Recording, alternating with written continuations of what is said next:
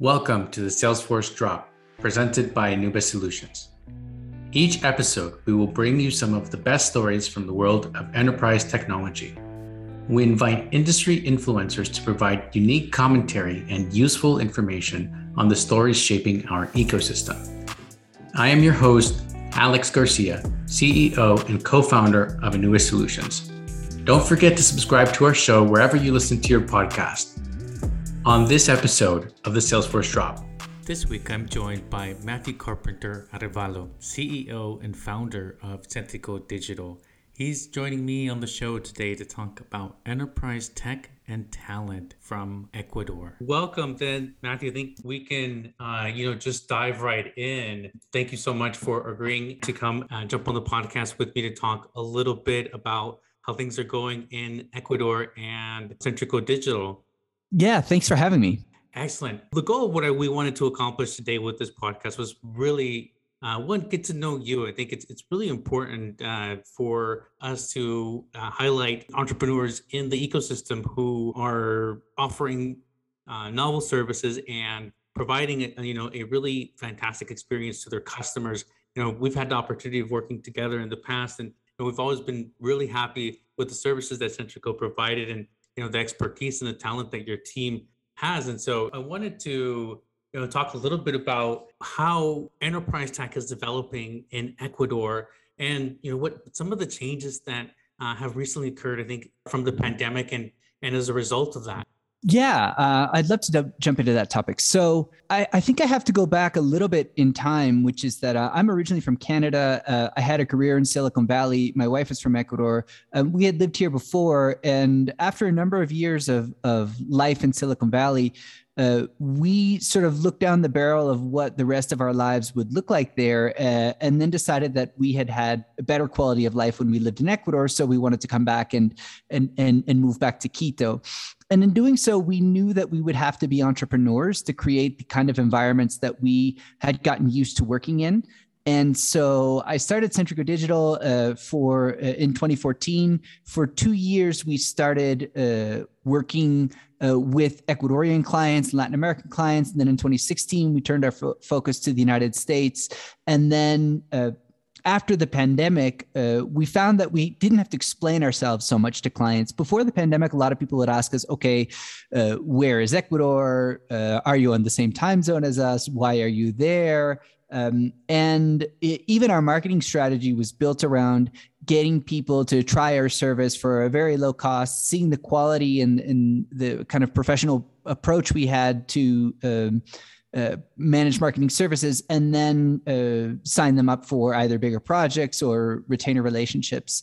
And my story is somewhat typical in the sense that a lot of businesses in Ecuador, especially professional services businesses focused on the tech ecosystem, have over the last couple of years turned their focus towards the United States. And when we did it, we didn't necessarily want to focus on competing on price. We wanted to focus on quality. Our goal was not that we would be able to undercut everybody in the market, but that we would actually be able to pay really high salaries in Ecuador and get the best people. So we did that. And then through demand generation platforms like Upwork, we were able to start finding great relationships with different clients, and maintaining our focus and our kind of obsessive approach about quality in service delivery. And so we did that. The pandemic represented a small bump for us. We quickly recovered, and it's been pretty smooth sailing since then. So on a professional level, at least, the pandemic has definitely allowed us to position ourselves in the U.S. market as a high quality and fairly priced provider in the Salesforce ecosystem. I couldn't agree more. Having a very complementary service offering to Centrico's in our company, we definitely saw the barriers reduce, and the openness of working with providers in Latin America was really at a new level since the pandemic. And in large part, it was the realization, I think, that we can do all the work that was normally done in an office building as efficiently remotely as we could with having everybody show up So, in terms of for your company and for the companies you're seeing there in Ecuador, have you seen the adaptation to remote work go smoothly? Yeah. So we had the benefit that in 2019, there were some major protests here in Ecuador that sort of shut down the country for about a week. And it was really at that point that we learned how to work remotely. And then so when the pandemic hit, we were in a situation that was somewhat familiar to us. And we quickly adapted. And one of the things that's been kind of interesting is that we used to spend a certain percentage of our annual budget on traveling to see our clients. We stopped doing that. And instead, we've paid for our employees to come visit us here in Ecuador. So we found that after a while, it was taking us longer and longer to find the types of individuals we wanted here in Ecuador. So we started hiring in Mexico and started hiring in Brazil. And so now our goal is to 2 or 3 times a year, bring everybody together. And instead of spending that money to go visit our clients, which our clients aren't really asking or expecting of us, we can instead have some intense time together. In November, we went to the beach and we all stayed, and we rented 3 beach apartments and stayed together and did some work and had some fun. And so I think as the world is learning how to operate remotely, and more than just practices, we're learning that we need to talk more about mental health. We need to talk more about well-being. We need to put these things at the center of our operation, more than just developing, Slack habits or asynchronous communication. We have to look at people in a different way because we're not sitting together, because we're not having spontaneous communication, because sometimes our interactions can be transactional. We have to find other ways for people to bring their whole selves to the office. That's incredibly wise, and something that we definitely think about also, right? Is because we're operating in a world apart, some of those interactions do become transactional, as you mentioned, and that's a great way to put it. And finding opportunities for your team to connect wherein you don't have that office or central location anymore becomes a challenge, and that a lot of the times innovation requires spontaneity and the ability to collaborate in a spontaneous manner. And so if you kind of remove the presidential or in presence office culture, you need to create situations for your employees to have that same level of engagement, maybe not necessarily for a specific output, but really just to build those bonds and relationships that help them deliver for your customers. That's absolutely right, because we're moving towards sort of zero asset business models. So what that means is that the sum of our value as companies is really based in the talent that we're able to attract and retain. And we're operating in a space that is sort of the intersection between creative work and analytical work. And therefore, we have to create offices and office cultures that are adapted for the environment in which we find ourselves. And for us, there have been 2 areas that I think are really important. The first is learning. And so we generally don't work on Fridays. Friday is a day that we spend focusing on learning. And this is something that has really resonated with Gen Z, with recent college graduates who are oftentimes anxious-ridden and trying to figure out what's going to happen with their careers and what's going to happen with their lives. So we try to give them a really strong learning path. And it's also something that's very familiar to them coming right out of college. And the way that this benefits us is that, at least in markets like Ecuador, you're not going to find a lot of certified Pardot consultants. You're not going to find a lot of certified marketing cloud consultants. And if you do, they're probably working at the large banks and probably have a series of benefits that are difficult to compete with. So if we can't compete necessarily on salary, we can compete on culture and on quality of life. And so we take our Fridays to focus on learning, because the other thing is that a lot of companies talk about learning and training, but then they give their employees 0 time to do that. And client work will necessarily push training and learning out of the way if you don't actually set aside time to do it. And the other thing we think a lot about is safety and security. And when we say security, a lot of the security we're trying to create is around the security to make mistakes. We talk about failure as being failures of negligence, which can happen to anyone. It's really only problematic if it's recurring. Then we have failures of process, which we always want to uncover because in our experience, processes fail people more than people fail processes. And then there are errors of ambition, which happen when we're doing something for the first time and we know that we're going to mess it up. And usually we're trying stuff on our own brand before we're trying it with a client brand. But creating a culture that's based around learning and safety is really a way that we can attract and retain the brightest minds, not only in Ecuador, but in Latin America, and bring them along in this journey through the Salesforce and digital marketing ecosystem in general. That's great. And yeah, learning is pivotal, especially for the knowledge economy and a industry that is constantly changing, adapting, and growing. You definitely want to make sure you have a path for employees to learn and to develop their own professional careers as well. As you're developing that, though, for a increasingly remote team, what are some of the challenges that you've seen in providing those tools to your employees all over the world?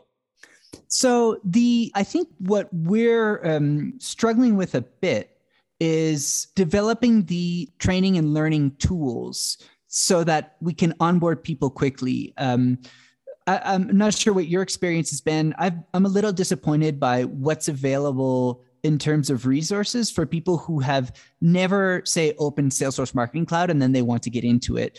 The way that we've done it is that we initially started working in the HubSpot ecosystem for marketing automation. And HubSpot is a very accessible tool. It's got a lot of training resources that are available through HubSpot and then some third-party providers out there.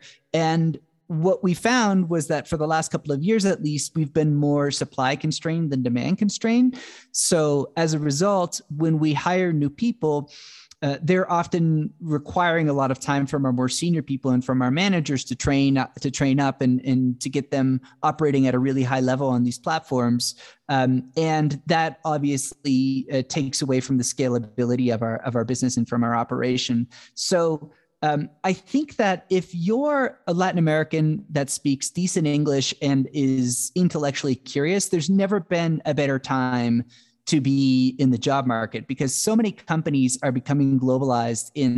So many companies are looking at Latin America as a place where they can bring in people from outside of the United States that are on the same time zone that may represent a discount in terms of salaries, but that can also continue to operate at a really high level. It's just a great time to be in that situation. There's a lot of job opportunities available.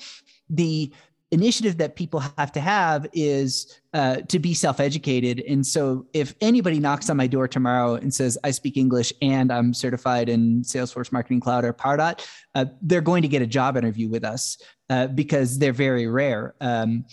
In our case, we're more focused on finding people who are really talented and then bringing them on and training them. But obviously, there's a learning curve that has to be conquered in that period that slows down our ability to grow. So I would say that for us moving forward, a big challenge we have is just learning, training, and getting people operating at a really high level as soon as possible. I couldn't agree more. And we've seen the same, right? There definitely is a lack of content in terms of getting people from zero to hero, right? And beyond. I think that there's some great information out there for power users and for individuals who've logged into Salesforce or any of their offerings to learn at an accelerated pace. But when you are starting out and you don't have access to the system, then it does become quite a challenge to make that leap. There are some that are ambitious, but those are the rare cases. And you're absolutely right. If anybody comes to us and says, "Hey, I've even logged into Salesforce, I know what it looks like," and kind of poke around in there, I'm interested in finding out more about what you guys do, we'd probably give them an interview also. And that's because you're right. The talent realities that we're facing in this ecosystem are real in terms of the scarcity problem. And developing programs for training is almost a requirement, right, for us to be operating in this market and operating as a knowledge economy service provider. And so it's great to hear that you're taking learning as a pillar to your company culture. I think, that's something that we do as well, and we're trying to do the same. And so, besides that, right, what excites you about the future? What are you looking forward to in 2022, and where do you see Centrico going? Well, what really excites me is that I've always been a firm believer that talent is equally distributed in the world, but opportunity is not. So I started my first entrepreneurial venture in 2006, trying to develop websites for companies in the United States from Ecuador. I did that for 2 years with varying degrees of success. Then I went to Google and I was there for 3 years. And then I came back in 2013, 2014 and decided to try again, this time with a focus on marketing services. And what really excites me on a personal level is that countries like Ecuador have so many talented people, but oftentimes they're not able to redeem the value of the work that they produce because local market conditions means that there's always downward pressure on pricing, or the Ecuadorian economy isn't as dynamic or as competitive as other economies. So sometimes if a company is adopting Salesforce, it's because they understand that it's an important thing to do, but maybe not necessarily from a competitive perspective. And therefore, they're willing to go with cheaper providers because they're just trying to get a job done. And they don't really yet understand the difference in value from one service provider to another. We have a saying here that is like, everybody has a cousin that does the same thing, but cheaper. And so what really excites me right now is seeing how many people are moving into the nearshore industry. I don't tend to use that word too much, but it is a reality that we are nearshore providers, and therefore people who might not have been able to earn as much as they can now are finally starting to achieve their potential, because all of a sudden their skill sets are introduced to a larger market that can appreciate them better, and we have better price collaboration, and so that is what's really exciting to me.